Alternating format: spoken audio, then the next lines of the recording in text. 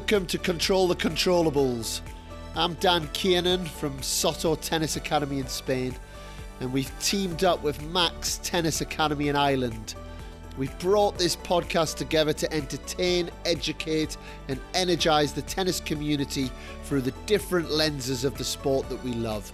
From Grand Slam champions to those at grassroots level, from sports journalists to backroom staff, our aim is truly to get under the bonnet of the tennis world at all levels. So sit back and enjoy the show. Welcome to episode 107 of Control the Controllables.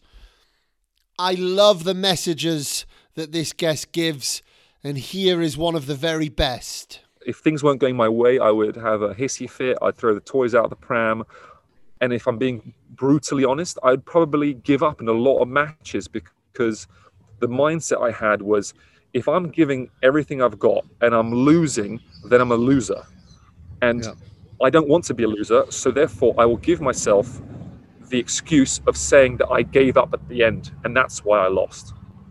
And what college tennis taught me was, you're a loser if you don't give it everything that you've got. Outcome is not the important thing. It's your mindset and what you put into something. And if you're not giving everything, that's when you're a loser.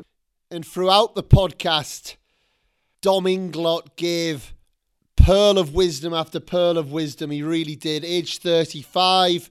He's been on the tour now for the last 13 years after 4 years at US college. He's been as high as 18 in the World ATP. Semi-finalist at Wimbledon, semi-finalist at the US Open in doubles. He's currently training at Soto Tennis Academy as he prepares to play the ATP event in Marbella.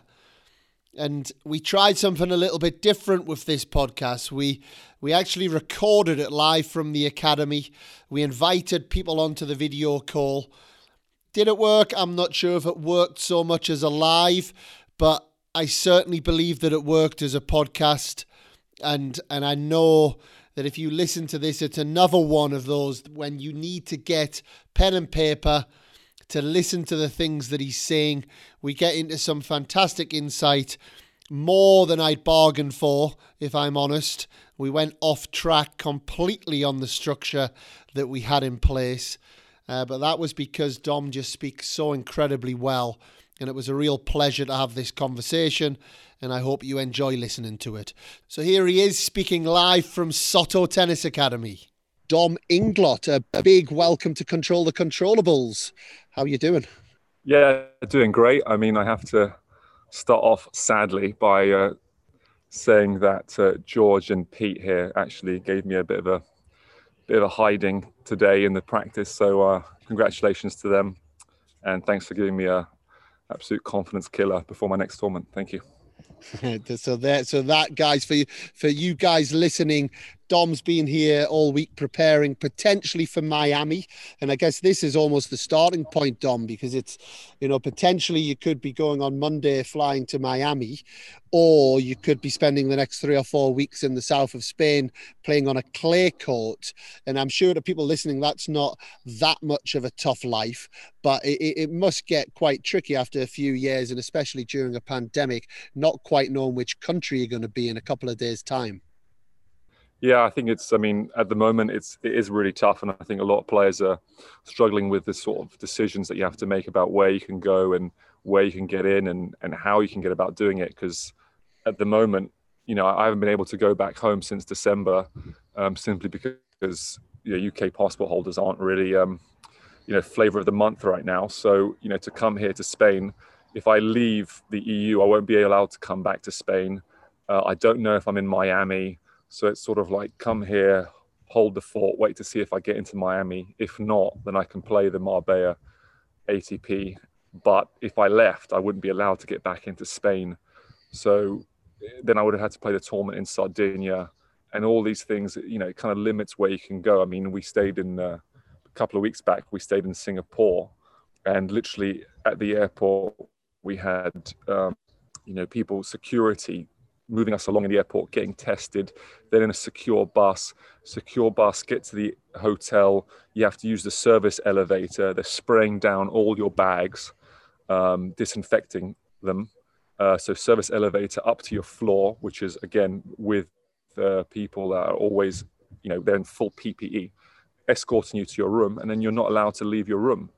You have to book in certain periods of time where you can go to a conference room where you're allowed to eat food, and you get a 40-minute slot for that. Other than that, you have to go back to the room, and then the only time you're allowed outside is the 10 seconds between leaving the lobby of the hotel and getting into a bus to go to the courts. So those are the situations that kind of prove quite difficult for us.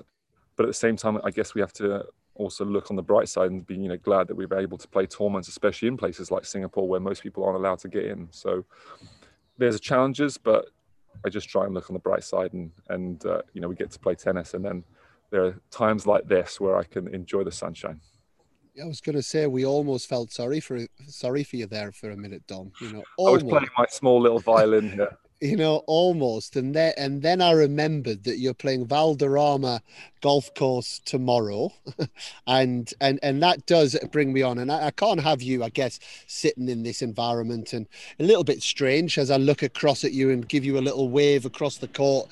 It'd be nice to be sat together doing this, but obviously times don't allow for that. But how has your week been? You've been at Soto Tennis Academy, your first time at Soto Tennis Academy. How have you found it? No, I've really enjoyed it. I mean, I think the setting is a great start, in terms of setting the mood, because obviously, as you can see now, probably on the camera, the weather is not too shabby here. The courts are fantastic. You've got the hard courts here, and then you've got the clay. So both options, and I'm really happy that I'm able to, make use of either, if, depending on what tournament we're able to play. And so, to practice in this sort of environment, especially if we're going to be playing in Spain in a couple of weeks' time, but also, even if I have to go to Miami, this is the sort of environment that I'm going to be playing in. And, going back home, if you look at the weather right now, it's not very good. I'd have to go indoors to practice under very strict circumstances. So, and also, you've got the players here who, they bring a lot of energy. They're keen to train, they're keen to work hard. And I think there's always a fantastic training opportunities, no matter what the level, if someone is willing to work hard and bust the gut, as we like to call it. So I'm really excited to be here and to train. It's certainly great to have you here. And like I say, I don't know if you have listened to the pods, Dom, and I'm not going to put you on the spot with that question. But what I would say is, with all the podcasts, we'd like to start at the beginning. We like to get context. I think hearing people's stories, you now age 35, still a professional tennis player, and we'll get into that later, I believe, still got a good amount of time left on the tour. Where did your tennis thing all begin? I was about 7 or 8 when I started playing tennis, and it really was a combination of actually playing on holiday in Portugal. We used to go with my family a lot to Portugal in the Algarve, in Quinta de Lago. There's this little kind of resort called Villa de Golf where we always used to stay, and there used to be this little 3-court tennis academy called Jim Stewart Tennis Academy there, and that's really where I started playing tennis. It was just on holidays, and they had little tournaments for for kind of sort of like the kind of holiday goers. And actually, that's also where I learned to play golf, because I got a little driving range right next door to it as well. Okay. So it all happened there. My sporting kind of awakening, shall we say? You like sun? Exactly right. Exactly. The Mediterranean vibes used to work for me. So, yeah, it kind of started there, and then my dad saw that I was enjoying it and picking it up, and came back to London, and my dad kind of enrolled me in these kind of squads at David Lloyd Heston, and I'd go once a week there, and then it started to become twice a week, and it kind of built up from there. I remember just my dad one time was talking to another parent, and he was saying, that this parent was talking about how his son was going to go and play the kind of Middlesex County Closed under 10s, I think it was, and if I was going, and my dad didn't know anything about it, so learning from other parents, he kind of, signed me up to this. And that's how I started getting to tournaments. And, then you sort of go along with it in terms of what other kids are doing. If they're playing these, what we had ADAS tournament back in the day, for a weekend tournaments where you'd have 4 matches, or, as a normal draw or back draw, and just build from there. And I wouldn't say I was the greatest junior, but I was enjoying it. I was having fun, and my dad seemed to just always support me, and my mum as well, of course. Because that was one thing that I found quite interesting was, when I looked into your background a little bit, your dad was a professional footballer, and I'd like you to go into that a little bit, but also I guess the question around quite often the child kind of follows in the footsteps of their parents in terms of the sport that they go into. So what sort of level did he play football, and why didn't you follow? I mean, my dad was, he played in the kind of the first division in Poland for a team called Opole, and I think he had a pretty serious leg break when he was quite young. So he didn't carry on, should I say, to have a longer career.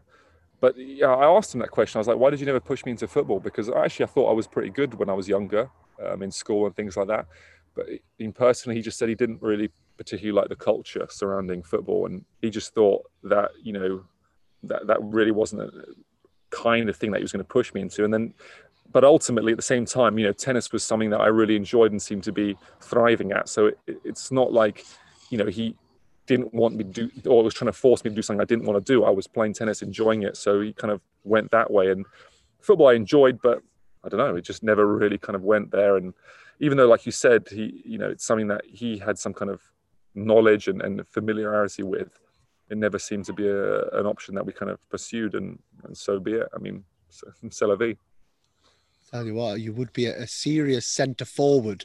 I wouldn't fancy trying to knock you off the ball, huh? What position did he play? He was a defender. Oh, He was was a he? defender. He was telling me all the kind of the tricks of the trade, about how to win challenges and things like that. And there's definitely some dark arts involved. So I don't know if I would have been that good at it. And in terms of Dom, again, one of the things I just love speaking to people on these podcasts about is when they talk about almost the memories they have of growing up. I think we can sometimes get a bit stuck on the highest level of the sport, which you've certainly reached, and we want to go into this bit as well. What are some of your best memories growing up as a player? Oh, yeah, as I said, playing those sort of little tournaments when I was in Portugal, I really enjoyed that. Making friends on the kind of these tournaments, whether it was in England also, but in Portugal. The thing is, like, I look back at it, I don't think my dad put too much pressure on me, and my mum either. They just wanted me to have fun, wanted me to go out there and just try hard and enjoy it as best as I can. They weren't extremely pushy, and I think that's probably what serves, at least I wouldn't say in terms of the ability that I have or anything like that. It's more to do with just the longevity with which I'm playing it. Yeah. It's just because I never felt like it was a chore. It was always, to enjoy, to have fun, to get the most out of it. And I think sometimes, I saw some juniors that I grew up with, and their parents were quite, difficult, aggressive, pushy, and maybe those kids, they kind of fell out of love with the sport. And I think that's the end of the day, what's going to get you to the furthest is the fact that you have this sort of relationship with the sport that you grew up playing, and you love every time that you step up on the court, and that's what's going to ultimately get you far. I mean, there's obviously cases where people don't particularly love the sport, but they're just extremely talented. Granted, that does happen, but I think you can't think about those kind of outliers. You got to think about the general formula or equation that works, and that is that anyone who enjoys themselves and loves what they do is always going to be successful. No, I couldn't agree more. And it was actually we had Mark Petchy came onto the show a few weeks ago, and one of the things he said, which I absolutely loved, was around consequences. So when somebody there's a certain action, yes, there's a direct consequence, but there's lots of indirect consequences, and sometimes those consequences aren't seen for years and years. And I think sometimes as a tennis parent, it's quite easy to be so caught up in the moment, and actually you might get a couple of quicker wins by being a bit tougher as a tennis parent with your child. But however, the consequence of the effect that has, and I think you put it very nicely there, the relationship with the sport. And I think that was something that was, very clear that you said there. Your relationship is very healthy with the sport of tennis, and you're still playing here as a professional tennis player, age 35, and what sort of advice would you give to any parents that are listening around that? I mean, I think that everybody wants the best for their kid, and no one's an expert. And I think obviously every person is different. Some people thrive with praise, and some people thrive through being a little bit more tough on them. And so it's difficult to kind of give a over expanding sort of analysis that's going to work for everyone. But I think at the end of the day, challenging your kids to work hard, to always give it their best is the most important thing. And I don't think it's so much the results that are the vital at the beginning. That being said, there's the caveat of finding ways to win. Of course, that's important, but I think sometimes that parents can be a little bit too over demanding in terms of the wins, and at the cost of personal development. Whether it just be you have to make sure the ball goes in, but end up the kids start pushing the ball as opposed to playing their game, or ultimately winning at under 14s is not vital at all. I mean, there's so many instances of guys who were exceptionally good at under 14 or under 12 and never had careers, and then you've got guys who weren't even any good at under 18s and ended up being Grand Slam champions. So there's no one way of doing it, and having wins at young ages can sometimes be beneficial in terms of having support from your federations and things like that. But ultimately there has to be a bigger picture, and I think the biggest thing is to find a coach that you really trust and that you back, and let them, they have the experience, they have the knowledge of the game, and as well as that, a little bit of how the kind of the pathway works, and let them kind of lead the way and trust in them. I think sometimes parents want to take it upon themselves to do that, and because they think I care the most for my child, I'm always going to want the best of them, and I totally understand that. But the advice that the coaches can bring is something that they have the experience that parents in most cases don't always have, and it's important to listen to them and take what they say on board. Very good. And you talk about juniors and having early success as a junior. I'm not overly familiar with your junior career. I obviously I knew your name. I'm not that much. It's quite nice to have it. Didn't really exist. Did it not? Did it not? So give us. I was not very good. I was. I mean, to be honest, I was a tall, lanky kid who, wasn't the most agile or can I say coordinated. And I guess some people would argue that I'm still not very coordinated, but. I think it was kind of hard. I remember me and my dad always be like, oh yeah, serve and volley. We looked up to the likes of Boris Becker, Goran Ivanisevic, Greg Rosetsky. Those are the champions of, when I was growing up, or Henman, and they were all serve and volleying. So I tried to do that. And as a sort of a lanky 14-year-old, it was going to be very difficult to be good at that. But that's just what you go about doing. And so, I had a lot of guys who were, kicking my ass at a young age. But the thing is that we kind of stuck with it. We stuck with the serve and volley and playing that game. And obviously nowadays, maybe it's a little bit redundant, that way of playing, but you could argue that that's maybe what served me for my doubles career. The fact that I did play that game, and you look at other players who did serve and volley, the likes of, Johnny Marais comes to mind. He's the Wimbledon champion because of the way he played. So, again, those are going to be things that maybe weren't going to bring success at that young age, but thankfully they helped me to some degree, in my senior level games. And I wouldn't say juniors was a stronghold for me.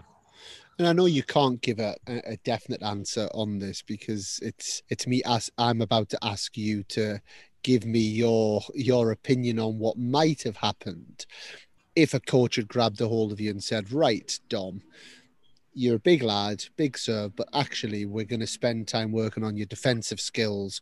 We're going to spend time working on a bit more ground stroke game, so you're a more well-rounded player. Do you think that would have led to a more successful career, or do you think you would have just become basically you're okay at everything, but you're a master of none? Jack of all trades, but master of none. There's the one. I think it's absolutely true with what you say. I think when I look at players nowadays who have definitive strengths, and the way that they train, it's usually that they'll try to top up their weaknesses, but it's a committal to what they do, and honing that to be experts at that, whether it be their serve or whether it be their forehands. And I kind of think of, I was saying to you a little bit earlier about, watching Milos Raonic and how he used to train when I saw him, going up through the ages. And the guy was just working his forehand non-stop. It was always patterns of play with his forehand, and because he knew that he was going to have a big serve, he was going to set it up, Yeah. probably with a return that was not going to be that aggressive, and he would then have that next ball to really exert his dominance in the point, and he worked on that a lot. And you don't see him out there kind of working on defending and hitting monster backhands or anything like that. It was a lot on his forehand, and now you see the way he plays, and he's done very well with that. He's got an exceptional serve, he's got a very big forehand, and that's what dominates. And I think sometimes, obviously, there's going to be guys, and this is where it's important to understand the way you play, the way you're going to be as a player. There's going to be guys who are extremely good at the baseline, and then they don't have the biggest game, so it's important they're going to be fit. They're going to have to be mentally robust, but you can't be great at everything. So you have to pick and choose where you're going to spend your time. So I think if I was, going back to your original question, if someone had said to me, "Oh, listen, we're going to now work on, your defensive skills and being, quick at the back of the court," then probably I wouldn't have been that great either way, to be honest, because I wouldn't have had any kind of big weapons to try and dominate with, because they wouldn't have been honed enough. Obviously, you can spend some time to get them up to a little bit better level, but not be the main things that you focus on. When you're saying that, I guess what comes into my head, Dom, on that is very age dependent. I guess if we talk about almost the toolbox, up until a certain age, we're trying to give kids all the tools, and then Yeah. we're maybe trying to then bring it together. I like the birthday cake analogy. We're giving all the ingredients, and then we start bringing the recipe together to make the cake that we want for each individual. What sort of age would you say that you start honing in on that clearer identity, that clearer way of winning points that matches the way that you are? I think it obviously depends a lot on the individual and how they mature, because obviously you've got some kids that mature, much quicker than others. I think you have to look at it from a physical perspective of how physically strong they are as well. But I would say somewhere between the regions of 14 at the absolute earliest, but I would Yeah. even probably on average a little bit later. And definitely you've already got to have an idea by the time they're 17, 18 might be at the very latest. I would say 16 is probably the kind of the number I'm looking at.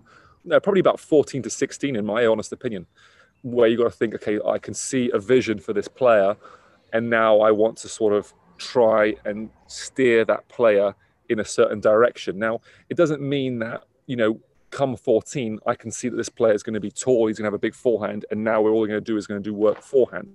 That's not the case. But it might just be, it's that kind of that opportunity cost. If you work on something a little bit more, you have less time for something else. And it might just be that, as you said, you're giving them all the ingredients up until the age of 14, 15. And then at 15, you start kind of going, okay, we're going to work a little bit more here and a little bit less here. And then that difference starts expanding as he gets or she gets older and stronger. But again, I think it's important to base that on a physical aspect. And because if a kid is not fully developed, is not strong yet, it's difficult to kind of start pushing them in one certain direction. Yeah. I think that's going to have to be something that the coach, parent, or whoever's kind of leading the development of a kid has to take into account. So it's a very difficult question to say, but I think definitely by the time you're 16, 17, I would say that you've got to have a clear or a pretty clear picture of which way you want to go with in terms of how you want to play. Yeah, and it's something actually, and we've had some really good discussions earlier on this week as well, Dom, on this as well. We're talking here about game development, but it's also about that self-awareness of yourself as a person, how you learn, what your philosophies are, how you believe you play. And I know you touched on with me that you maybe felt earlier in your career that you were almost talked into not serving as big. Is that something that you could expand on to those that are listening? I think there has to be a gut instinct that the player has to become responsible for their own development. You can't allow other people to only tell you do this, do that, do this, and you follow, like a brain dead chicken. Like Yep. you have to have an understanding of this is what I want to do, or this is how deep down inside of me I feel this is right for me. Because ultimately, I think that is what's going to lead you to be good when it comes down to it. Um, and I think that when I was younger, and even I still struggle with it today, but I think I've always been someone who's been very kind of obedient, listened to everyone else, respectful, listened to all opinions, and I think I found it very difficult to take on board everyone's opinion and discard what I didn't like.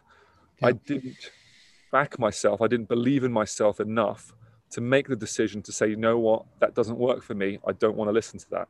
And yes, I like this. I'm going to take this on board. I'm going to work on that. And obviously, it's not an easy thing to kind of develop, and that requires a lot of maturity. But I think I've seen guys who have achieved, very good things. They seem to have a clearer picture of how they want to play earlier than others. You want to be the shepherd, not the sheep. Now, there's obviously caveats to that. And I think of the likes of, let's say, when Andy went and won the slams, he's had to take on a more aggressive mindset, perhaps, working with the Lendl, to sort of, take him that little step that he needed more to win the slam. So there's always going to be little adjustments. But I remember watching, Andy when we were kids, and there was such a very clear plan of how he wanted to win matches, even from a young age. Even my dad talks about it now, and he was like, we were watching us play when we were 12, 13, 14, and everyone sort of was just winging it, should I say. And Yeah. Andy, I think, having his mum Judy was probably had instilled a very clear game plan for him and for Jamie as well, and their coaches, whether it be Leon or whoever worked with them when they were younger, kind of worked on those things. So, one thing my dad always remembers was when we were very young, Andy used to go drop shot lob, drop shot lob. Like, you don't really see that from a young kid, but he knew that he could, isolate, let's be honest, most people's lack of movement abilities and use it against them. And it was a very clear picture that he had from such a young age. And you can now see that he's obviously strategically one of the best, if not the best out there when it comes to that kind of stuff. So, that's from a young age. Even a 12, 13 year olds already kind of starting to develop a certain identity. But I think, they were clear about what he wanted to do, and he was clear and he was executing it. And I think it's important to know what you want to do or have an idea, a vision for yourself.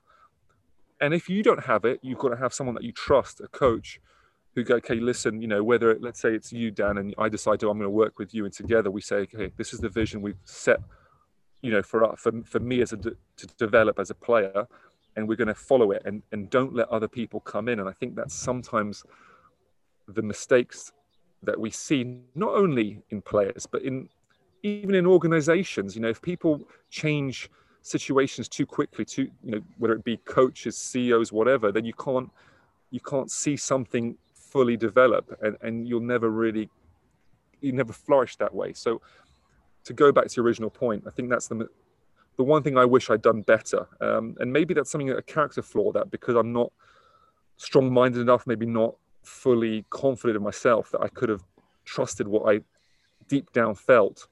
And as a result, maybe it's cost me. It's such a good answer. And I have to take you back to one word that you used. You said a character flaw, but I guess as a child growing up, obedience is seen as the best character trait, from the time that, mums give birth to kids, it's all about, right, milk at this time, you sleep at this time, you do this at that time, you stick to that rule at this time. Okay, now you must be in bed at 8 o'clock. You get up, you go to school, you listen to me. If I tell you to sit on that seat, you sit on that seat. I mean, maybe this is great because my kids are unbelievably disobedient. So this could be great, Dom. Do you know what I mean? This could be something quite special for my kids when they become adults. You know, that they've got this kind of they've got this more forward-thinking way of being. But you know, I do think we tend to try and do that. So then when does that change? You know, oh, now you've been obedient. Well done, kids, on that. However, now go and think for yourself. Go and develop your own your own thought processes, and it's not reality. And I do just wonder if in society we do maybe try and make that a little bit too much that way. I think you might be right. I mean, with regards to development of kids and into adults, there's such slow, small nuances, and it can even come down to one simple decision that is made that could affect the trajectory of how a person develops. So by no means I'm an expert on this or have the answer, but I can only speak from what I was like. And as a young kid, I think my mum was quite strict, I would say. She was very kind of regimental in how we had to wake up, brush teeth, go to breakfast, go to school, come back from school, do your homework, extracurricular activities, bosh bosh bosh bosh bosh.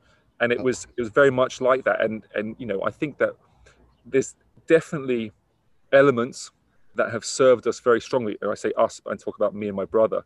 I think we were both very good at school. Him, I would say, exceptional, and it served us well. But I think that where that hasn't helped us is the fact that we could be a little bit more decisive. We could be a little bit more, I don't want to say aggressive, but forward thinking in terms of what we wanted for ourselves, rather than kind of gone with the flow or hope that those things fall into place for us.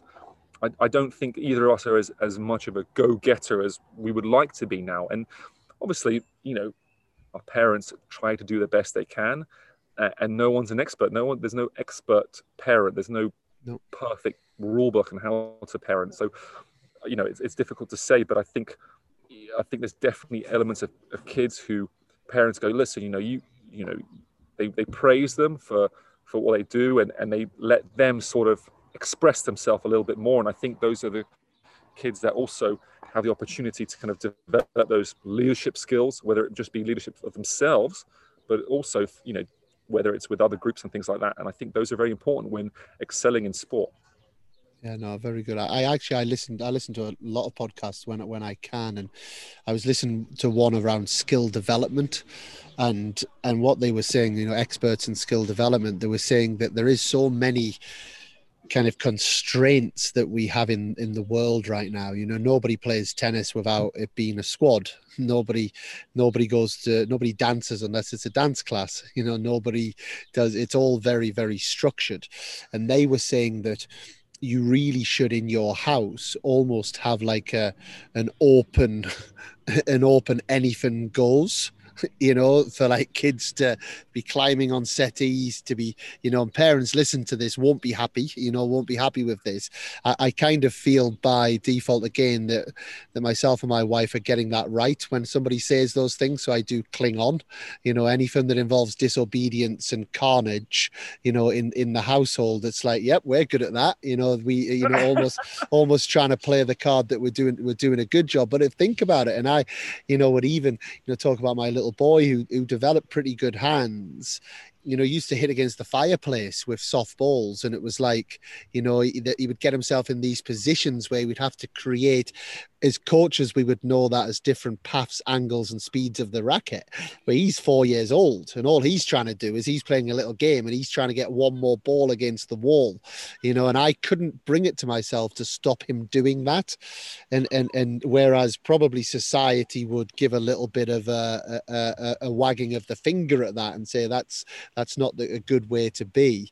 And yeah, I don't think there's any definite answers, but I certainly think it's a good discussion. And it certainly wasn't a discussion that I'd planned on us having, but I think it is a really good discussion, and I think again to those listening, and I know there's you on the Zoom call, but hopefully there's thousands more that are listening on the podcast.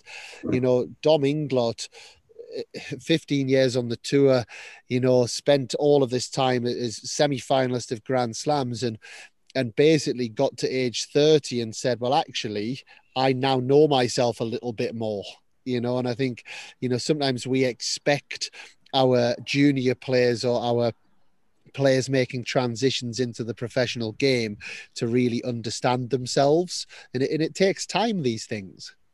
Yeah, I totally agree. And I don't think that any, person, and we talk about players at this moment, they don't come to the point of when they're 16 and say, I understand myself. I know my pathway in the sport. I know what trajectory I'm going with. But that's the thing, is you've got to have little gut instincts, and you've also got little telltale signs that don't quite manifest as focused 100% certainty, but it could just be likes and dislikes that you follow. So if someone loves to run around and rip forehands inside out, then it's probably something they should keep doing, because if you love doing it, you'll ultimately probably be successful at it if you love it, because you will push yourself harder to keep doing it. And so that's the thing, is I think sometimes you don't want to stunt someone's love of something, because I think that will be beneficial for them. Now, obviously, where we have to kind of maybe put some certain parameters in the place, so you can't just do one thing all the time, or you have to develop other little skills. And it's not just about tennis players, but allow something to flourish without it going overboard, but allowing a little bit of room to see where this goes. And I think that's the thing, is saying, what, when it comes to tennis players, go, okay, what do you love doing? And if a kid goes, I bloody love hitting drop shots. Okay, go with it. And you watch, I mean, in tennis, how important is that drop shot to get players off the baseline, come bring to them to the net, and then, hit them for winners. So there's those elements that's important. And I always think about, certain players that you see, if you had stunted them, you would never have the likes of a Santoro, for example. Absolutely. Every Santoro, very unique player. I don't think you go out there and say, oh, this is the way you're going to be playing. But I hope at least, that someone was like, okay, let this one flourish. And then you've got someone who's got exceptional skills, exceptional tactician, because he was allowed to kind of go with his gut instinct of what he felt was right. And it worked well. Sometimes to enclose someone in a box is a mistake, because then you can't let that flourishing happen, so to speak. And you call Dom the bomb for a reason, when we look at that. And again, I mean, just seeing your serve first hand today, or this week, that seems like a real natural talent for you. Would you say you were taught how to serve, or would you say that was something that just came very natural to you? If I'm being completely honest, I think that the reason my serve is the way it is because, as a youngster, as I mentioned a little bit earlier, I was not the most coordinated. I was not the fastest. And I look back at it now, and I think what happened was that I was worried that I was going to get outmaneuvered. And as a result, I had to create weapons that would take that opportunity out of my opponent's hands. And I think that's what happened with the serve. And specifically, it's the second serve. I think when people consider me as, Dom the bomb or whatever, I don't think my first serve is much bigger than most people's serves. We've had it clocked with other players, and I would say there's quite a few players that actually serve bigger than me on the first serve. I would say that where I stand out is my second serve. I am fearless in terms of going for my second serve, simply because that was something that I had to do as a youngster growing up, because I did not want to get outmaneuvered. If I kicked it in, the guy would then put me in a corner. I'd be running, no chance for a win. That was just the way it was. So I had to go for a lot. And, it's paid off when it comes to serving. I obviously had a very similar mindset on my ground strokes, and I would go for ridiculous shots when I was not in a position to do it at all. And, my dad used to probably pull out most of his hair, and that's why he's bald now. But, I would go for ridiculous shots when I was not in a position to do it at all. And, my dad used to probably pull out most of his hair, and that's why he's bald now. But, I when he watched me play from the back of the court, because I was going for winners no matter what. And he always used to say, Dom can win his match by himself or lose by himself. Doesn't need an opponent. So, those are the things where I think that you don't want to stunt someone and saying, okay, you know what, don't go for the serve. But at the same time, going for something completely ridiculous, like an on the run, ridiculous ground stroke winner where you're in no position to do so, that's got to be cut off, because there's got to be a parameter there. And I think that probably, hurt me, because I never really learnt to sort of build a point, because I always wanted to finish it too quickly. But it's, again, because of the insecurity that I was going to get outmaneuvered. So maybe that's a thing where you say, okay, you know what, as a 14-year-old, yeah, you are going to get outmaneuvered because you're lanky and uncoordinated. But once you get into your body, you kind of fill out and you get strong, you'll be moving better. And we have to have a bigger plan. But sadly, I don't think we really had that at that stage. Should we not be getting all of our players to absolute bomb their serves? If that's something that's served you so well, why not? And I guess, I don't know if this analogy makes sense, but I always used to watch cricket, and it used to frustrate me that there was a batter and there was a bowler. Yeah. And I used to say, well, just get off your arses. And if you're a good batter, just spend some time and become a really good bowler as well. And then you can do both, because the game needs both. So is it not a case of actually that players, I mean, certainly in Spain, I think the serve is almost taught in Spain as starting of the point, you know, rather than gaining an advantage. So how much is it down to technique? How much is it down to physical capabilities? And how much of it is just down to actual intention of what you're doing with the serve? Well, I think it is with development of any sort of shot, it's development, the intention of what you want to do with it. I think sometimes, at least I get the sense that in Britain, we focus as coaches a lot on the development of a certain stroke and not on the outcome of, okay, you know what, I want this ball to go in that corner at that cone, make it happen. And the human body is amazing at what it can achieve if we want it to. Example I give is, if you look at someone like Bautista Agut, the tennis player, I don't think there's a lot of guys that would go out, coaches that would go out there and go, I want to coach a kid to hit a forehand like Bautista Agut, because his forehand is not your prototypical forehand. But is it effective? Absolutely. He can put that ball within a foot or two of the baseline on a very regular basis. And so I don't think you want to say, hey, listen, do this with your shoulder, do this with your elbow, do this with your wrist. Okay, maybe when you're younger, but eventually you can just say, and I think this is my understanding, is this is how they coach in Spain, is like, I want you to hit this much work over the net, into that corner, make it happen. And if you want to do it hitting the ball through your legs, and you can do it 90 out of 100 times, credit to you. But you allow that person to figure out a way of doing it. And that's the thing, is with the serve, I agree. I think I had to go for it. So I went for it. I trusted it. I went for it. And ultimately now that's standard for me. The flip side of that is, once you start using that in a match, you forget, or you don't learn to build points, because you get too many freebies on your serve. So if I'm being completely honest, I always thought about this. I was like, if I had a kid, I would tell him to smack the serve as hard as he can in practice. And then in matches, I'd say you're only allowed to use a second serve. And I look at the reason I say that is because if you look at someone like Andy, who wasn't the strongest kid again when he was younger, he didn't have a rocket of a serve. He had to learn to build points, to be tactically astute. And he had that in the bank. And then later on, when he filled out and got strong, he got himself a big serve. So now he has both. So I think the only reason that he learns that is because he can't rely on the freebie points from the big serve. You have to be able to develop something whilst not be over-reliant on it, because then it will stunt other areas to progress. And that's where the coach is very important. In theory, I love it. But how many kids have you got, Dom? 0.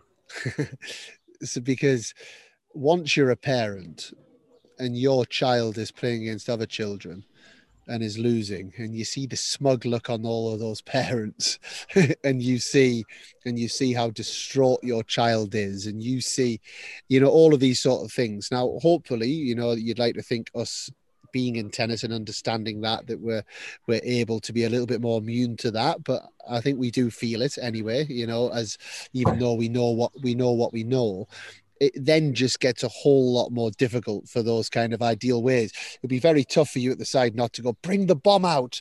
Now's the time. Drop the bomb. You're about to lose the set, because, as some other parents in your face. And I think there's so many of those nuances and difficulties that parents have, and I guess ultimately intensity of emotions that they have linked with their children, that sometimes we do come away from those sort of thoughts. But I really, theoretically, I think it's great. I really do like the way of thinking.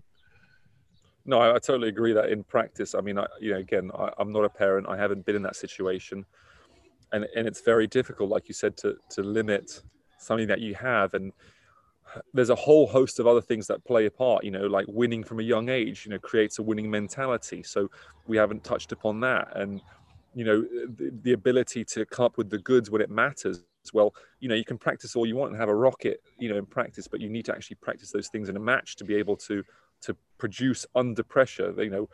Louis Caillet, who I'm sure we'll talk about a little bit later, the doubles coach talks about the player and the performer.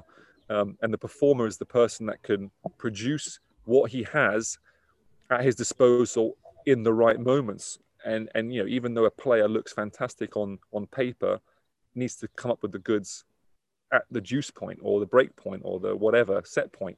So those are the elements that we haven't even looked upon. I mean, again, these are all in theory, and it's such a fine balance of how to kind of get these all perfectly judged. And we would love to make the kind of the perfect individual and the perfect player, and I don't know how. I mean, I'm not sure if Roger Federer's parents went out there and were like, this is how we're going to create the perfect player, yet this player just flourished and created one of the most amazing players we've seen in our time. So there's no foolproof way of doing things. And I guess, as you said, it's in theory it might seem great, and in practice, that's again where the coach's role is so important. Because as a parent, I'm not a parent, but someone who, let's say, has a kid, you would love to see these things, but the coach can see that, or through their experience has seen instances of what might work, what might not work,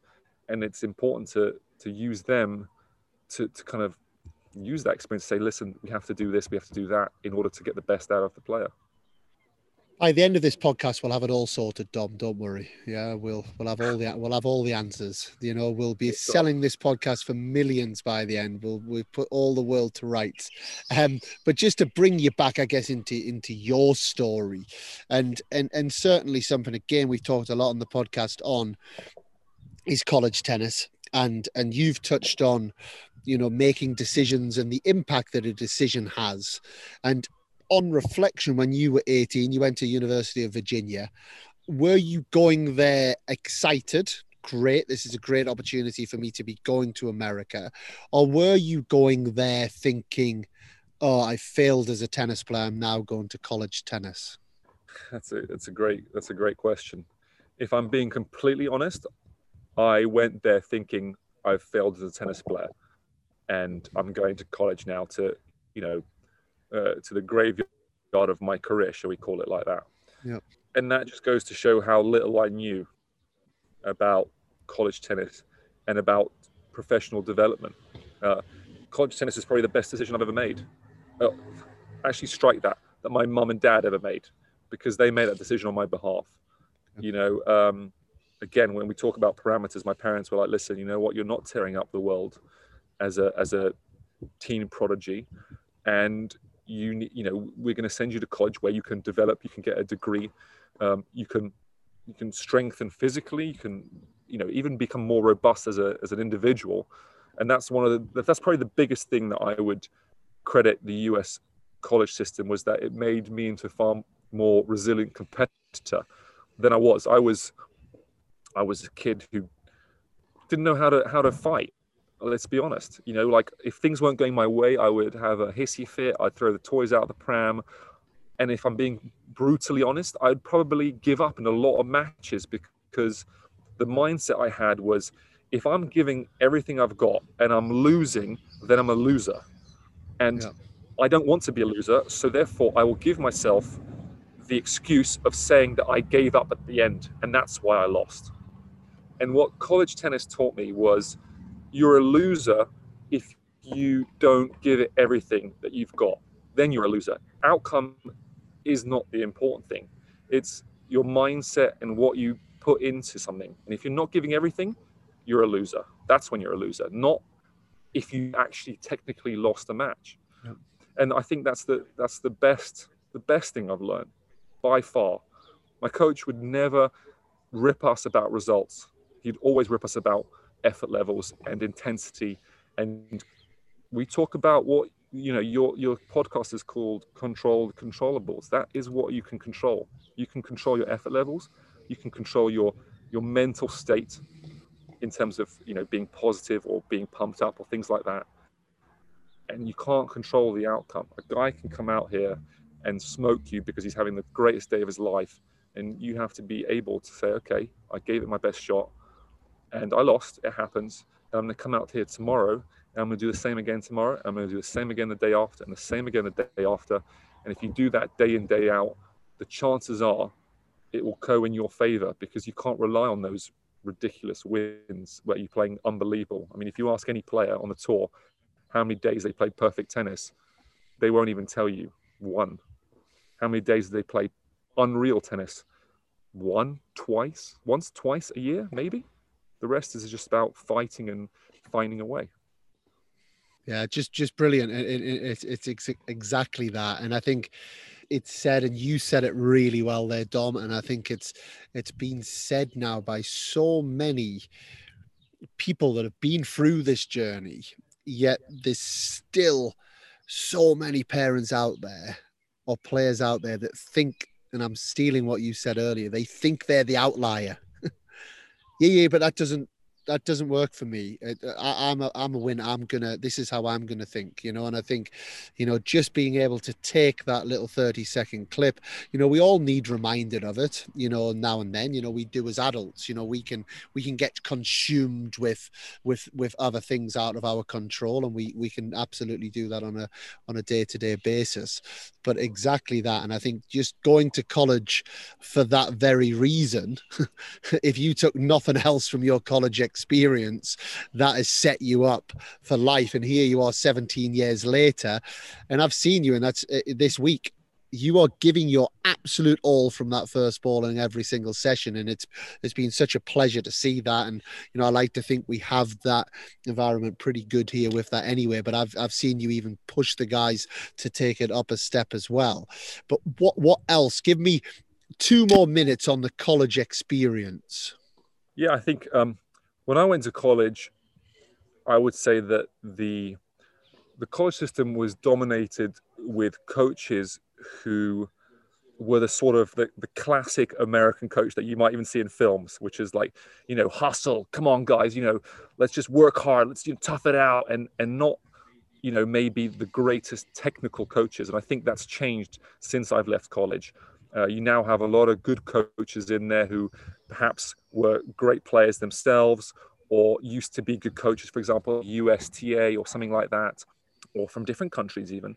And now they are combining. You have a coach. There's two coaches in each college, if not three, sometimes with a volunteer assistant, and they will have these kind of guys who are pushing you to work hard, to the sort of the competitor, or what we talked about before, almost a coach who is there to help you become the performer, and there's a coach there to help you become the player, and so they can work together in tandem. And I think that's exceptional. Now, I spoke with Kevin Anderson. This is about 2 years ago at Wimbledon. We were on the massage table next to each other, and we were talking about college and when should players go to college as juniors. At what level should they go?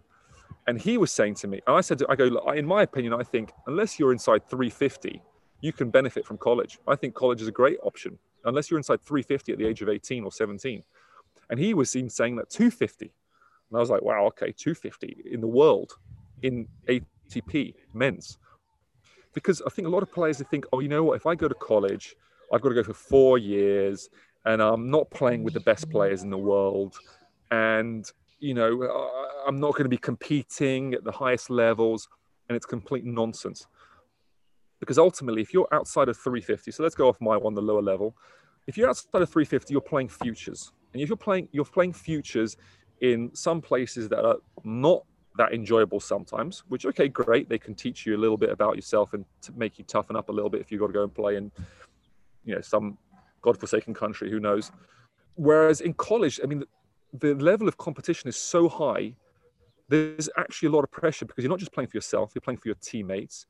Everyone is fired up. You're playing really good competition at least twice a week, if not more sometimes.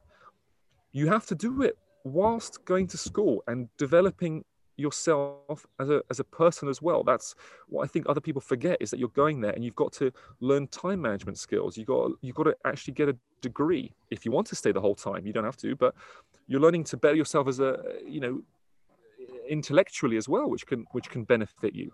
I don't believe that someone saying to you, you know, if you go to school, that's not going to help you as a tennis player.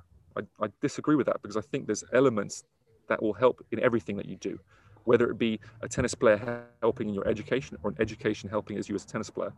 So I think all those factors are important, and you've got world-class facilities, you've got great fitness trainers, you're amongst other top athletes as well. If you go to a good school, you could be amongst a whole host of winners, you know, who NCAA winners who are then going to go on to be, you know, Major League Baseball players or basketball players or football players. And you're amongst that group and you rise up to it as well. So there's a lot of players who played 1 year, left after 1 year, and now they're playing top 100, you know, ATP or WTA for that matter. So I think it's a fantastic route to take, and it can also be done for free. I mean, you're not paying to do that. In some cases, you might have 100% scholarship to go to America and train hard, 4 hours a day, individual tennis with a group of 12 other players in a team, enjoyable. I can't speak highly of it. Now, of course, there's going to be, again, the outliers where you have a guy who is 300 in the world as a junior and, you know, he's ready to go. You don't want to be stuck in futures. You want to get through futures straight to the challenges as fast as you possibly can, because people get bogged down in futures.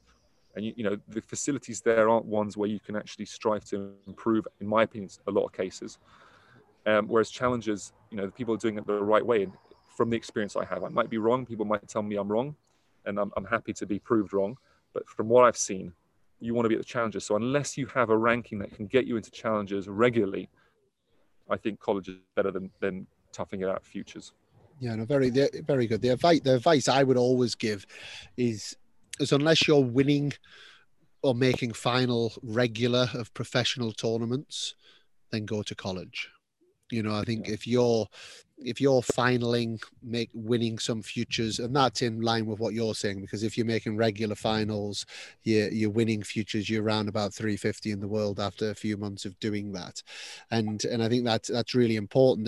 And again, having the combination of the education, it's something I'm very passionate about, and it's actually Lloyd Glasspool, who we've spoken about this week, obviously a very good friend of both of ours. And we look at Lloyd, who's about to break top 100 in the world doubles, you know, and is showing signs of going much higher. He started his master's degree a few months ago at Loughborough University, age 27. And I think that also goes to show just that kind of just taking that little bit of pressure off, you know, that there's no coincidence for me that he started his master's degree back in September, and you look at the results that he's had since September, you know, winning an ATP title last week in France. And I think too many players can get consumed with just tennis, you know, and it's like you're thinking tennis, you're thinking of that forehand return that you missed, you're thinking, why didn't I do that? It then just overtakes the mind. And just having that ability, actually, if you're doing a master's degree or you're doing a degree, the next thing you know, you're studying for a test. You don't have time to think of that forehand return that you've missed. Your mind moves on very fast. And again, I would say it's a very common theme. This is episode, I believe, 107 of the podcast. There's been amazing conversations, and there's starting to be some really clear messages that are coming out from all of the guests. And I would say that would be a one. Just take care of your education. Even when you're playing on the professional tour, have something else in your world. Have something else. You're 35, Dom, and we'll talk about this in a little bit later about how long you'll be playing for, and who knows. But you've still got hopefully 40, 50 years left of your life after you play. And that's a long career. We need to keep perspective of where that sits. Yeah, I couldn't agree more. I think, we talk about tennis, but as a person, it's about personal growth. And tennis, as you said, is an element of your own personal growth as a human being. Yeah. I think that to kind of pigeonhole someone, or for someone to pigeonhole themselves as I'm a tennis player and nothing more, I don't want to say it's detrimental, but it's definitely not. I think we're capable of so much more as humans, and I think it can really benefit every individual. And as I said earlier, not just for you, but in terms of your education, but it can also benefit your sport. In all sorts of ways. And I think it's important. I remember this is some years ago. I was doing an award ceremony for juniors in Middlesex, because I'm from Middlesex. And there was so I was giving out these awards to some of the kids, and the parents were there. And afterwards there was a Q&A session, so I answered a few questions. And then there was a parent that came up to me, and they were like, "Listen, what are your suggestions? My daughter is 12 years old, and she's in school, and she's now starting to fall behind the girls that are in full-time tennis. Do you think we should pull her out of school?" And I was like, no, please don't do that. Please. I said to her, "Listen, it's not a decision for me to make. That's absolutely what you've got to do. But I said, you should absolutely exhaust every option you have before you pull people out of school. Now, obviously, you can do private schooling, you can do homeschooling and things like that. But, I remember when I was going to St. Benedict's, which is a school I went to, they were actually very helpful in terms of, helping me to schedule my tennis around schooling to get the most out of it. But I used to have to go to tennis at 6:30 in the morning through till 8, and then at 8 o'clock shoot off to go to school, and then afterwards come back, and we'd have games where we used to play rugby or cricket, and that's where the school allowed me to take that off so I could go and take tennis lessons. And instead of PE in the morning, I'd go have a later lesson. So you exhaust all those options, and you get to do your GCSEs. And after that, I tried to do private tuition for my A levels, did that for a year. And at that point I was traveling too much and actually on the ATP tour, or actually no, then I wasn't, I was in the futures. And that's when I stopped. But then I went to university a year later. But, I think you have to try and keep that personal growth as long as you can. And there might become a time when, you just can't do anymore. It's too much. And I understand. But if there's any way to keep it, I think you have to try. Lovely message.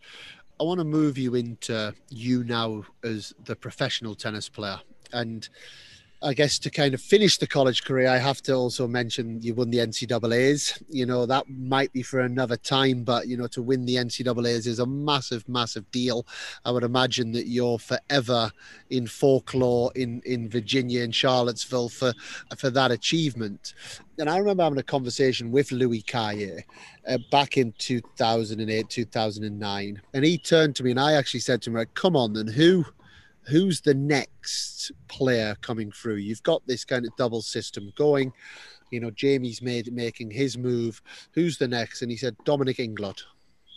He said, he doesn't have a ranking yet, but he'll be top 10 in the world. How much of an influence has Louis Caillé been on your playing career? I mean, Louis has been vital because, ultimately he has backed me and shown belief in me before I really even had belief in myself. And that's why I go and talk about how coaches are very important. Someone like him, it's very important to have that kind of a person. And obviously, Louis is exceptional at what he does. He's probably the best doubles coach in the world. And for someone as experienced and as knowledgeable as him to say that, you're like, I remember when he said, he's like, you're going to be top 50 in a heartbeat. And I was like, huh? And he was like, yeah, I believe that you can be top 10. And I really was like, wow. I remember when I first met him, I was playing singles. It's probably about 800 in singles, not really doing a whole lot. And, he came out, was like, I think you can do this and I want to support you and help you get there. And so together with Chris Eaton, we were playing, and he was, helping us, giving us advice and doing sessions with us, teaching us the fundamentals of doubles. And we shot up very quickly. And I think it's important to have that. And he's been vital for my development. And I guess that sometimes I feel that I've let him down a little bit, that I haven't been able to achieve the top 10 status. Obviously, I'm still striving to get there. Yet, exactly right. So I'm still striving to get there, and hopefully fulfill his prophecy. So I think he's been instrumental, absolutely. Because when you came out of college, pretty much, I was having a little look at this last night, and I was like, right, let's have a look. And I was like, oh my goodness, you went back in 2009, you went 7 finals in a row at futures level, won 6 of them. You went and made then a final, I believe, of your first challenger. You then, in 2010, at your first Wimbledon, you and Chris Eaton took out the world #1 pair of Zimanovic and Nesta. It all seemed to come pretty easy, so I guess my question is that on the back of the belief that Louis gave you, or is that on the back of the confidence that you had coming out of college, or is that on the back of learning the Louis Kaya British tennis doubles system, or I guess a combination of them all? I think it's a combination of them all. I don't think it'd be unfair to basically say that one was far more important than the others. I mean, we played a lot of doubles in college, developed a lot of skills there, but they were, should I say, unrefined skills. The positioning was a bit all over the place. You kind of had to kind of figure it out yourself, but you played a lot of doubles, so you kind of saw it. And then played good. Okay, great. We won NCAAs, and that obviously offers a lot of belief. And then I went to play with someone like Chris Eaton, who had been playing pro for a while. Chris Eaton was a good tactician. That's what I would say Chris Eaton was exceptional at. Was as a player, he knew his strengths and his weaknesses, and he knew how to exploit other people's weaknesses better than most I'd come around, and even in doubles. So we played together, and then you got the Louis, who kind of then refined the skills that we'd learned in college. So positioning, percentages, how to kind of take away certain things from opponents and force them to hit the most extreme shots, which are in your favor, not in their favor. And once you kind of put all that together, then we start having results. And granted, winning breeds winning. So, going and playing all those futures, you don't lose a lot. And that gives you confidence. It doesn't matter the opponents, because ultimately, guys' ball striking abilities, I think, in my opinion, sometimes between futures and the ATP Tour is not massive. It's not a massive difference there. It's just more to do with how people come up under pressure and what they do, and where they're going to come up with the goods in the heat of the moment. That's what is the difference. But if you're feeling confident, you feel like you're going to come up with the goods in the heat of the moment. So you can kind of bluff it a little bit. And I think the thing is, we went to Wimbledon in that instance, me and Eaton, and we were serving big, and we had confidence. And we were like, you know what, we're going to go out there and we're just going to rocket serves down, and we're going to take it to these people. And maybe there's a little bit of that brash arrogance that we're out here and we can do this, and no pressure. And it we had a great result. So that was a big part of it. But Louis definitely helped us, instill, the kind of the quality we had, set those little bit of the parameters, allowed us to flourish, but set the parameters of, let's play smart as well. And together that kind of brought the best out of us. And I always think, and again, it's quite a common thing that's coming out of the podcast. It's like, when players are rising at first, it's nice because the numbers getting lower. They're seeing themselves, oh, these points take me to this ranking, and gaining new experiences. People don't know who you are; they don't know your strengths and weaknesses. What number did you get to before there was like a bit of a like, oh, I feel like I'm starting to plateau a little bit, or at the very least starting to deal with some adversity here?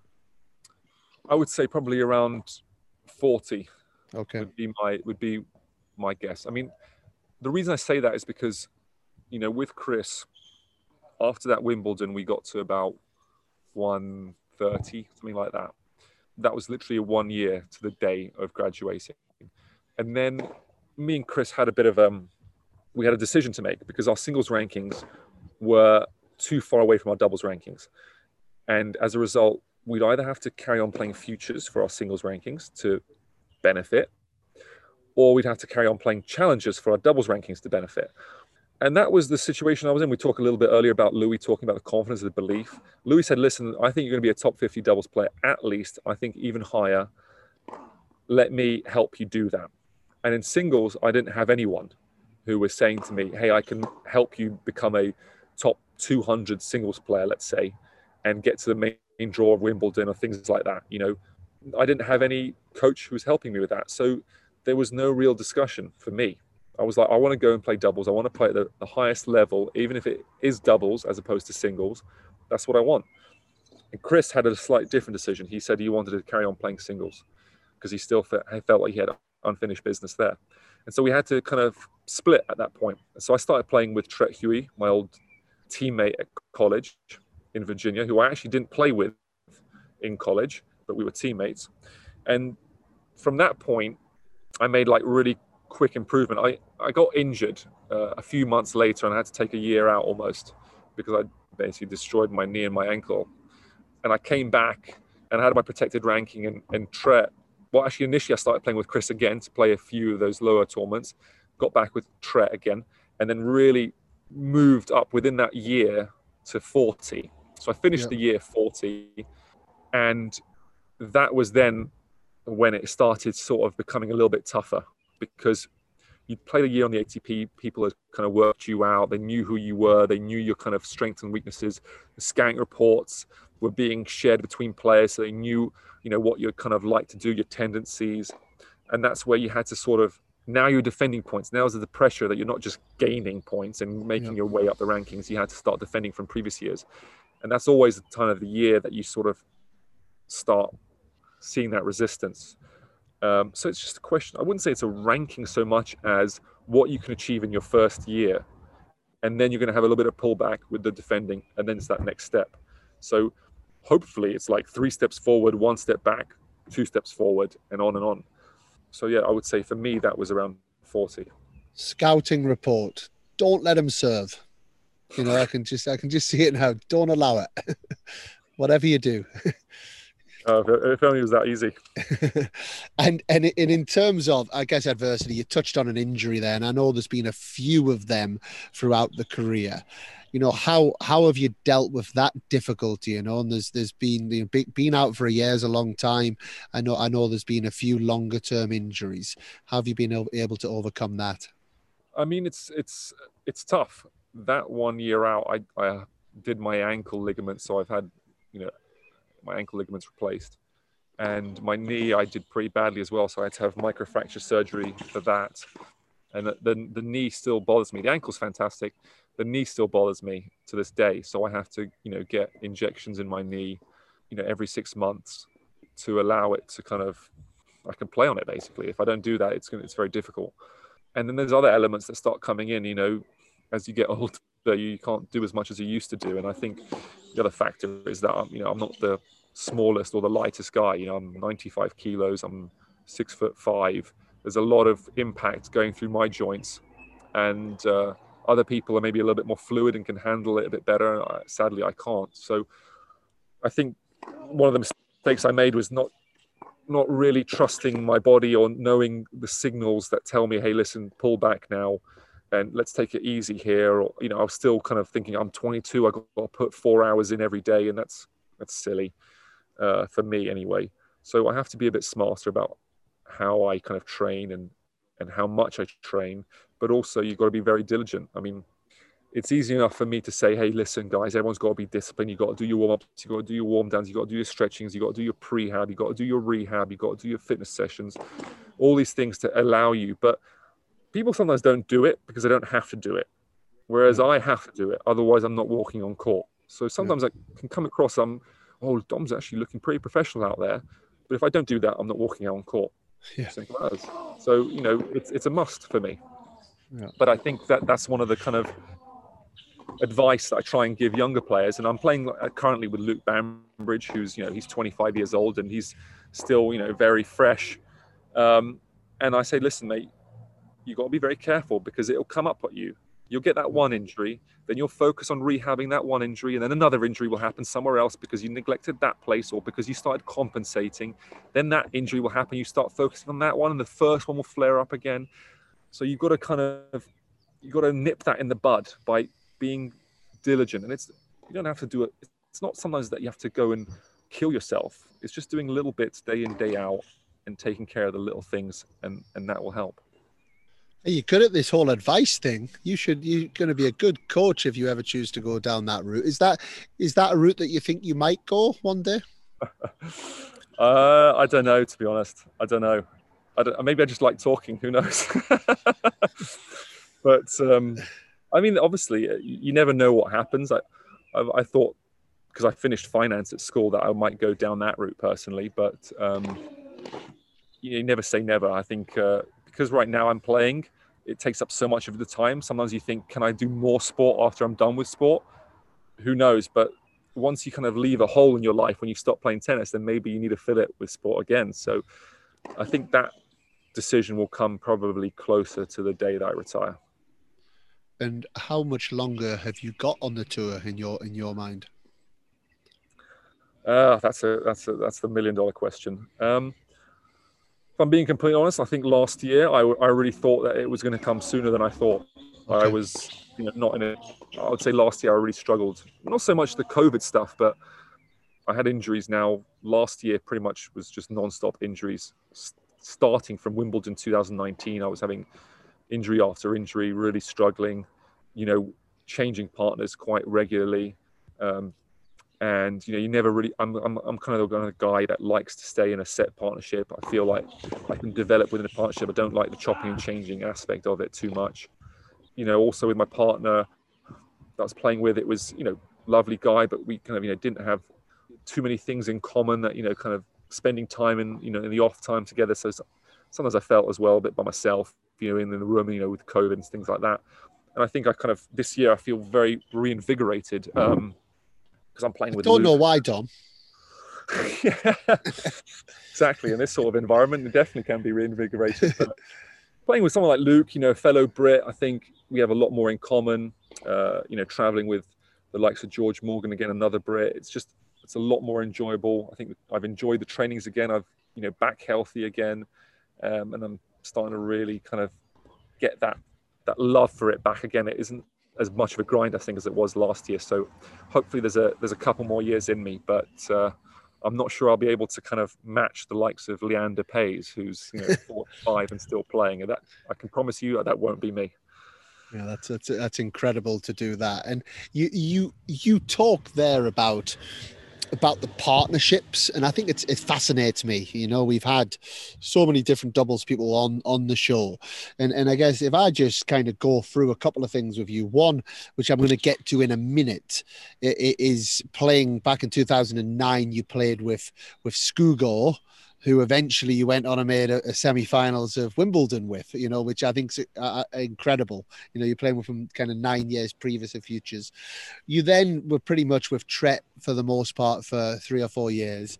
You then seemed to have a year, and I know I had a little smile on my face when you said you don't like to chop and change partners too much, because I counted 14 different partners in 2016. So that's incredible, but probably quite normal with a lot of players. And then you seem to have steadied the ship a little bit, but there is a lot of movement. There's a lot of changes, not just with yourself, but just in the world of doubles. So Why? I ask all you doubles guys, why? Why is there so much change? I think everyone has different reasons. I would say the times that I've kind of chopped and changed is it's maybe the partnership is sort of starting to stagnate or it's not going very well. And once or twice I've with set partnerships that I've played with for quite a while, I've said, look, maybe it's time for a change. But in most cases, you see a lot of players ultimately single. We develop as singles players, so we are very self-reliant and individualistic. And in my opinion, in tennis, the ego is a very important thing. Um, it can, we talk about confidence, arrogance to an extent. It can take you a very long way. And then you go into a doubles team, and you're still fundamentally that same individualistic person, but now you're with another individual. And problem is that when things don't go your way, a lot of players like to play the blame game because their ego is very fragile. And ultimately, if you can blame something else, you keep your confidence, arrogance, your strut, whatever you want to Yeah. call it, intact. And I think a lot of players like to say, you know what, that's your fault, or that's not working for me because my partner's letting me down, or that kind of stuff. So I think in my case, there's been a few times where my partner's like, listen, you know what, I think I can upgrade. And they play strategically. They get to a good ranking and they go, that now's the time to really upgrade because I'm in demand. Or they've gone and things haven't gone so well, and they've decided, you know what, actually I want, I'm gonna flee the sinking ship, so to speak, and try and find something where I still have a good ranking. And I think I maybe sometimes I've made a mistake that I haven't done that, and sometimes maybe I've kind of pulled the trigger a little bit too early, and I should have carried on a little bit longer with someone. But that's the way it goes. I think it's very difficult. I think some people have no qualms with chopping and changing. It's difficult. I mean, I remember one partner, we won a tournament, and the next week he was like, I'm going to find someone else. And I was like, huh? We just won the tournament.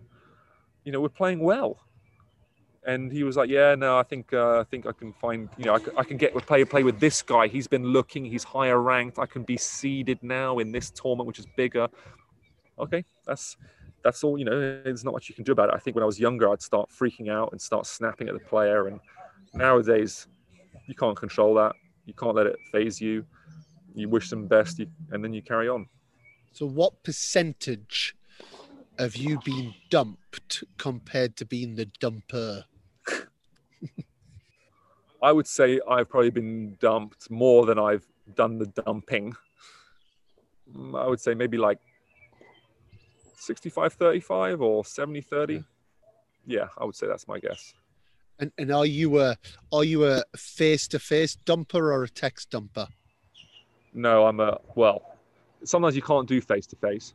And in the cases with Tret, I actually told him face to face because I think we were friends and we played together a long time, and absolutely you have to do that. And in a few other cases, we were in different parts of the world at the time, but at least I try to call. Yeah. I always try and call and do it like that. At least I think try and be respectful like that. I think it's tough when you get dumped by an email, which I've had in the past. So that was a bitter pill to swallow, but I guess it's like it is in all cases. I mean, doubles partnerships are very much like real world relationships. Yeah, but if you take like the Big Brother house, yeah, so it's just a big house. There's 100 Yeah, of you, not even 100, 80 of you on the men's side, 80 on the women's side, and okay, a few singles guys as well. And you chucked them all in, and people were swapping and changing relationships constantly. You would imagine there was a lot of bad blood. Now, granted, a love relationship is probably a bit more intense than a doubles relationship, but do you see that or do you find that there is that kind of carried over bad blood on the tour because of that? sometimes, yeah. I mean, as I said, I was like that when I was younger. I remember someone once ditched me, and I was absolutely gone with it. I was fuming at the person. One thing I would say is that I can't really hold grudges for very long. I find it too taxing and too tiring. So after Yeah. about 2 weeks, I was like, okay, I'm bored of actually being angry at this person. So, and tired. So I would let it go. But I know some people who, to this day don't let it go. Right. Okay. Um, So they'll kind of be polite, but the relationships have fundamentally changed because of this.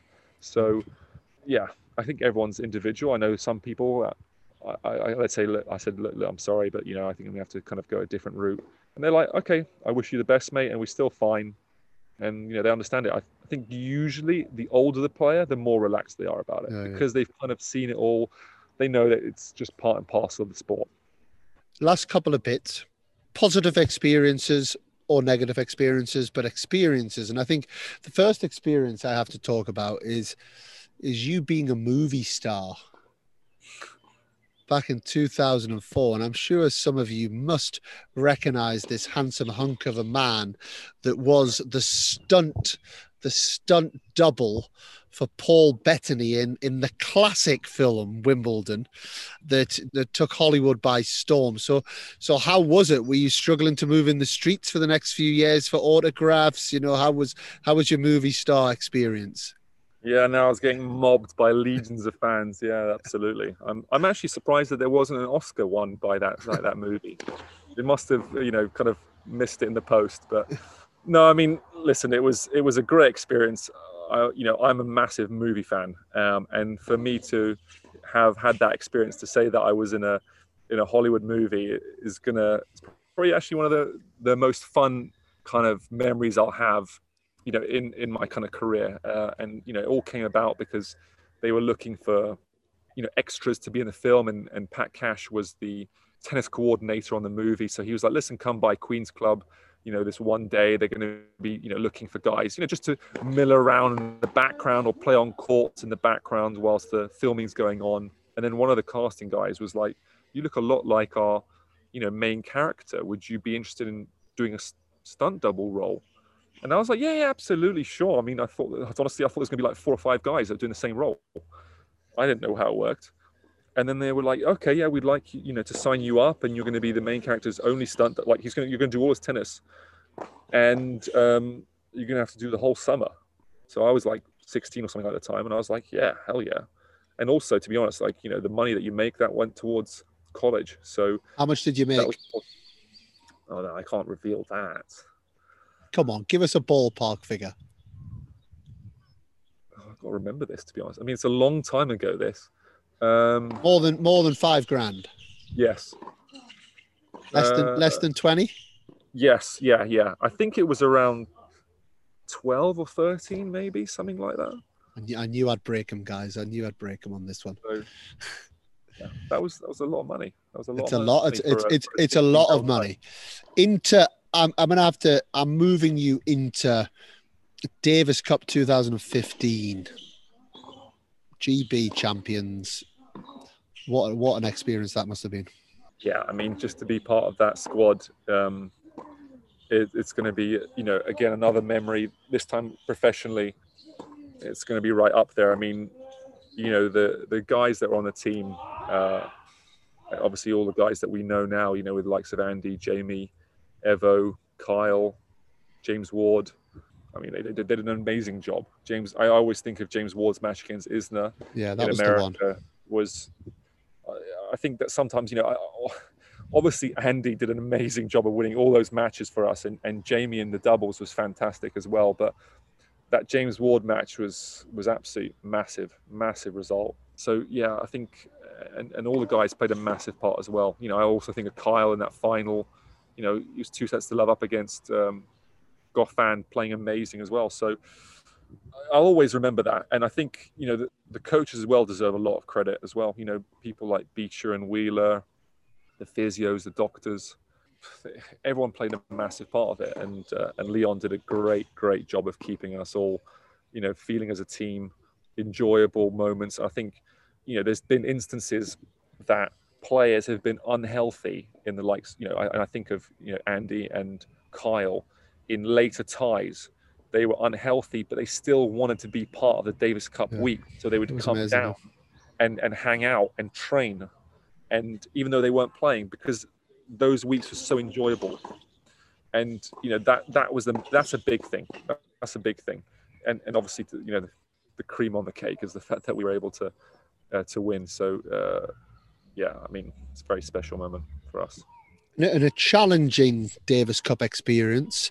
I know I mentioned it to you the other day, and you told me off for mentioning it, and now I'm mentioning it on the podcast. So you probably have the right to tell me off twice. But the tie against Spain just down the road in Marbella, you and Jamie Murray, quite a pivotal tie, 1-1 going into it, and it just never quite clicked on that day, and it felt like that must have been a difficult place. I mean, we talk about Davis Cup in such a positive way, and but when it goes against you in those big moments, those must be quite difficult things to take. Yeah, that one was. Yeah, I think that's probably the worst experience I've had in Davis Cup in terms of how I felt about what I brought to the table. For me, in the year that we won, if I'm being brutally honest, I wasn't able to contribute a point to the team that won that year. So I always felt like I had a point to prove because you know, in a way, I don't really feel like I deserved to kind of say I'm a Davis Cup champion as much as the other guys because the other guys all provided a point. Whereas I wasn't able to do that because we lost to the Bryans. And so, then you get the opportunity to go to Spain. And I wanted to, desperately kind of get a point for the team. And I played very poorly that match. And I was very upset afterwards. I was really down. Um, so that was probably a low point in the sense of, how I felt. And, Cam, I remember played an amazing match with an amazing win there, giving ourselves a chance. And we thought, hold on a second, if Cam can do the same thing again, this doubles point, this could be right on against Spain in Spain. Like, wow. And, I didn't, I felt like I let the team down there. So that was really quite tough. But again, that was 2018, I believe, and that happened in the February. Yet I guess it shows your bounce back ability and your ability to trust yourself and trust your game, because only 3 or 4 months later you found yourself sat semi-finals of Wimbledon, 2 sets all against Jack Sock and Mike Bryan. Were you starting, because I believe you were 2 sets to love down in that match, then you won 2 7-6s to get it to 2 sets all. Did you start having thoughts? Take us back to that time as well. That match, I just remember that we started off the match and we were very flat. We were getting smoked, if I'm being completely honest. Like, nothing was really going for us. We weren't able to get a foothold in the match. And I just remember being quite tired as well. Like, it'd been quite a draining experience. We'd had a 4-setter the round before, which actually was which is quite a long match. That was on court 1. And I remember also, I think one of the earlier rounds, we had a 5-setter. That was really draining, that 5-setter. So I think I came in to that semis a little bit tired. We went 2 sets to love down pretty routinely. And I remember saying to Franco, I was like, listen, Franco, man, we cannot go out like this. We cannot do this. And I remember saying to him, I was like, listen, what we're going to do is I'm going to smash some caffeine gum to get myself kind of fired up artificially. And I was like, the first opportunity we get, if we hit a forehand winner, anything where we can do something, we're going to get the biggest pump out we possibly can. And we're going to get so fired up and we're going to, just drain ourselves. And funny enough, I knew that, if I'm being completely honest, I knew at that point that we'd have to go 5 sets, obviously, to win. And I don't think I'm going to have enough in the tank. But I was like, I don't want to say that I wanted to leave it all out on the court. I wanted to say, you know what? I literally had to be dragged off that court. Just give it everything you got. And if you run out of steam, you run out of steam, but don't hold anything back. So I remember I hit an unbelievable forehand and I just got the biggest pump out ever. Suddenly Franco got alive as well. Franco started playing really good. We held a really close tiebreaker. I think it was in the 4th set. And in the 5th set, we had a break point. I still remember it now, break point against Mike. And, I made a return across court and Mike went, I think, down the line to Franco. And, when you think who you're going to hit the ground stroke to, do you hit it to Mike or do you hit it to Jack Sock at the net? And he went to Mike and Mike hit a very good shot at me. And then I wasn't able to, I reflexed it, but barely. And they put it away. And that was kind of our half chance. And I just remember the latter stages of the 5th, I was toast. I got broken. I think it was at 4-all or 5-4 or something like that. And, I was toast at that point. So it's a shame because, maybe that could have just got me through if we'd kind of got that last lift. But, it was not to be. And those guys were an incredible team. I think I'm not the only person who thinks that Jack Sock might be the best doubles player in the world. When he's on his day, he's unplayable. So he's exceptional. And couple that with Mike Bryan, who's one of the best doubles players ever. It's a tough team to face, and they came up with the goods when they needed to. So absolutely massive credit to them. But yeah, it's a shame we weren't able to pull that one out. And before we move into the quick fire, I think it's such a good way to end the podcast, Dom, on a story of you leaving it all out there, and I think, when time is done for you to hang up the rackets, whenever it might be, certainly one of my takeaways from you is you are a guy that is going to leave it all out there. You're going to give everything that you possibly can to your career, to the match, to the set, to the game, to your practice court. And it's not a bad way to be remembered when that time does come. Well, thank you. I mean, that's the thing, is that's all you can ask. And again, that's something that I learned in college, is just do everything you can, give it your best shot every single time you step on court, and also with your little things off the court. And that's the thing, is you won't be disappointed no matter the result. I think sometimes that's the key, is just to focus on the process rather than the outcome. And whatever happens there is fantastic. But you don't want to be having sleepless nights going, I should have done this, I should have done that, I should have given it a little bit more here or there. So, are you ready for the quick fire? This is what the people have really come for. They've had to wait an hour and a half for this, Dom. We've been waiting diligently, yeah. So I'm ready. And it is quick fire. Just there's a reason we call it quick fire. Are you ready? I'm ready. What's your favorite slam? French Open. What's the best tennis academy in the world? Soto Tennis or Soto Tennis? Soto Tennis, the latter. Serve or return? Serve.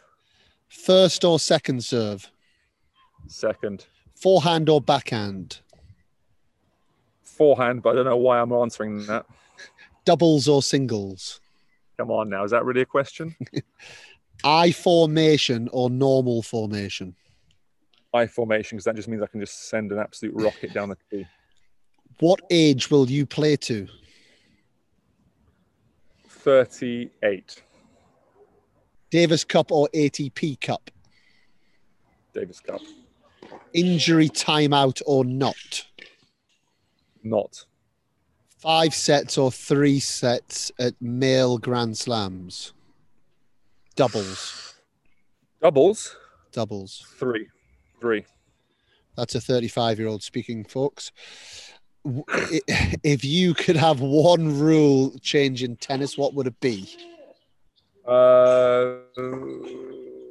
Quick fire. I mean, I'd definitely get rid of the lets, 100%. I'm not sure that's the most important rule change, but that's the one I can think of at the top of my head. And who should our next guest be on the show? Have you got Dan Evans? Have you already had him? We've had Dan. Nick Kyrgios. Oh, be a classic, wouldn't it? So you've just signed up to trying to get Nick Kyrgios on the show. That's part of the passing of the baton of Control the Controllables. You will not be listening to me about that one. So I hope you've got his WhatsApp. Dom, you've been a star. It's been great having you at the Academy. Brilliant having you on the podcast, and go and rest that body up to go again this weekend. Thank you, guys. A massive thank you to Dom Inglot. Not only for the podcast, actually, but also he has been at the Academy now for the last couple of weeks, and he's going to be here for the next 2 or 3 weeks as well. And he is such a pleasure to have around the place. I'm on court with him, and I'm about to feed a ball in, and I look across, and there he is. He's coaching, he's helping the younger ones. He really has got stuck in, and I know we touched on it in the podcast, and he is going to make a great coach one day, whether he decides to go down that route or not. Without a question, he really is. And yeah, thoroughly enjoyed the chat once again. And yeah, this time we did it a little bit different, trying to do the podcast live. We had our tables set up, and I have to thank you next to me here, Vicky, as well as the rest of the team at the Academy, for getting tables, chairs ready, sound checks. It was all going on. But yeah, hopefully it was a success for those that listened. I think everyone walking into the club didn't quite understand what was going on. For those of you that didn't see, we'd planned out how we were going to do the live podcast. And then the night before, Dan suddenly remembered, social distancing. We can't sit next to each other. We can't share a microphone. And not be wearing masks. There's no way you can talk to each other with your masks on. We wouldn't understand what you were saying. So there's probably going to be some pictures on our social media, but we had Dan on one service line, and over the other side of the net, we had Dom set up on another table. We had to call in with their own Macs on a Zoom, and then we were worried about feedback from talking to each other, so we had to put you further away across the net. So yeah, it was an interesting call. How did you think it went though live? Yeah, no, good. I mean, it was very interesting. I think first thing for me to say on that is it's just nice to try something a bit different. I preach a lot about having tolerance for failure, about developing, about trying new things, and I think it's the same with the podcast. It's like, yeah, let's try something. If it doesn't work, we learn our lessons and we move on. I could hear him 1 to 2 seconds before I then heard him in my earphones, which was kind of interesting. And I suppose listening back here as we're going through this, it's amazing how clear he's coming across. He wasn't coming across as clear to me as we were talking. And I think just my reflections, and I'd love you guys that are listening to send your reflections as well. I think we just got caught in between a podcast and a live, and I made a very conscious decision, actually, that we were going to record it as a podcast. And because of that, we didn't make it interactive. That those that came onto the call. That was gutting. Yeah, but I think listening back now, there's thousands of people that listen to these podcasts, and there was 25 people on the live, and I think for those that want to hear it, it would have been a little bit strange. And now let's stop to answer the question from Bill or however it might be. So yeah, I think all it means is moving forward. I think what we'll look to do is we'll look to have a little part of the Control the Controllables brand, and we'll do our lives, and maybe we'll use social media so people can dip in and dip out a little bit more, which is a little bit more difficult to do on a Zoom call. So all in all, it was a nice experience. To be honest, wasn't a whole lot different to how we normally do it. I just had a few more people watching us do it, which maybe added to the pressure a little bit. Oh, come on, you're the one-take wonder. You don't feel pressure in situations like that. What I think we didn't predict was how long you guys were going to talk for. And what you couldn't, for those of you who tuned in, what you couldn't see after was the minute they pressed stop, they then carried on chatting for another 10, 15 minutes. So I was like, what can you two still be talking about? But actually, I think there were probably questions that you still had. And I know that people, had sent some in that we didn't get a chance to answer, which was a shame. But what a great talker he was. Yeah, so articulate. Very, very intelligent, very articulate, very thought-provoking. And yeah, we've had lots of conversations over the last couple of weeks. We've really hit it off, and just had a shared passion for the sport, really getting insightful, and I thought very, very interesting the way that he spoke, that it's 30 years old before he started to really get to know himself. And I think we expect a lot from our players, as coaches, as parents of our children. And there, Dominic Inglot, 18 in the world, is talking, saying, do you know what? I actually didn't feel confident enough within myself to turn around to a coach and say, no, this is the way that I like to do it, until he got into his 30s. And the average age of stopping playing tennis is 21. And I thought that was fascinating, and so many then layers to that conversation from that, the obedience bit, that we talk about, and, how we are setting rules and barriers for our youngsters. And actually, as a tennis player, we need to be an independent thinker. We need to have our own brain. So I think there was lots of subjects, and I'm sure over the next 2 or 3 weeks, myself and Dom will probably have a beer or maybe a sparkling water as he's preparing for tournaments and chat over some of these things again. Yeah, I think it was certainly very thought-provoking for parents and coaches, actually. I loved what he said about when he got to US college, and that he talked about, he wasn't really a fighter, and he'd often give up, tank, as we would call it in the UK, when it got difficult. Really, and certainly when I was playing, that was kind of almost a regular occurrence at junior events. And I was just saying this weekend, we've been at a tournament in Marbella here. Tournaments are starting to ramp up again in Spain, which is amazing. And you just don't see that in the Spanish kids from tiny tots, 8, 9, 10. You will never ever see a Spanish player ever roll over, ever. They will fight until the last point. It's unbelievable. It's in their culture. I don't know what it is, what's the difference. We haven't quite worked that out yet. It's just in their makeup. And I think that, as we experience going over to US college, it's the same over there as well. Yeah, no, absolutely. And the comment that Dom made that I loved, if you're not giving everything, then you are a loser. And it just kind of typifies and takes everything into account in that one comment, because we want the black sheep to be the one that isn't giving their best. And I know when I was brought up, and I know in some cultures, the black sheep is the person who is giving their best, who is professional, who's stretching, who's taking their time in between points, who's using routines, and it's all of these things that are in your control. There is no mistake why we call this control the controllables. It's our philosophy, and so many people that have come on recently have found themselves going, yep, control the controllables. Louis Kaya spoke about it. So many of the people are talking about that because it ultimately is, and the comfort you take from that. And I think Dom, age 35, now that he's got that message very clear, he knows that all he can do is give his absolute best every single day, be a good dude, get on with people, try his very best, and then you won't fail.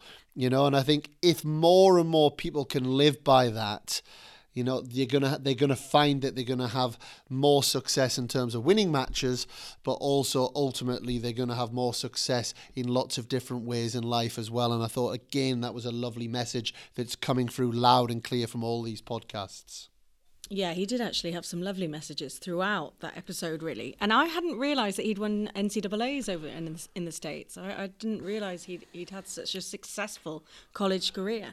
Yeah, and NCAAs, for those listening, again, I don't want to assume that everybody knows that, but NCAA is the National Collegiate Athletic Association, which is all sports. You have all the different sports that you have out in US college. Well, the Division 1 is the highest sporting excellence that you can have out there, and to win the tennis version of what they call the Nationals, if you are from America, that is an automatic wild card into the US Open. Lloyd Glasspool won it back in, I think, 2015. Paul Jubb, much publicised and back to one of our earlier episodes, won the singles in 2019. And it really is a massive deal to do that. And it gives you a fantastic platform as you go on to your professional career. And there's going to be a lot more US college chat, actually, in episode 109, which is coming up on Tuesday with David Mullins. Yeah, so David's currently the managing director at the Intercollegiate Tennis Association. And I think this one's a really fascinating one for our listeners, because David played in college. He was a Davis Cup player for Ireland, so I know there's a big Irish influence with the podcast as well. And then he actually went on to coach at University of Oklahoma for many years. So he's got the experience as the head coach, and as a player, but then as a head coach, but now in very much a management role in how things are going, how college tennis is going during COVID times, how college tennis is going in the future, where it's all heading, and just understanding the whole business side of it. And we really do unpack that and delve into that significantly. And I think anyone that's got any interest in US college or any interest in Irish tennis, that one's going to be an absolute cracker for people to listen to. And yeah, lots more fun conversations to come up. I can't go without mentioning a conversation I'm going to have this week with Tom Gullickson, who captained Tom at the US Davis Cup team. You know, a fantastic guest to have on. And yeah, lots more coming this way. But until next time, I'm Dan Kiernan, and we are Control the Controllables.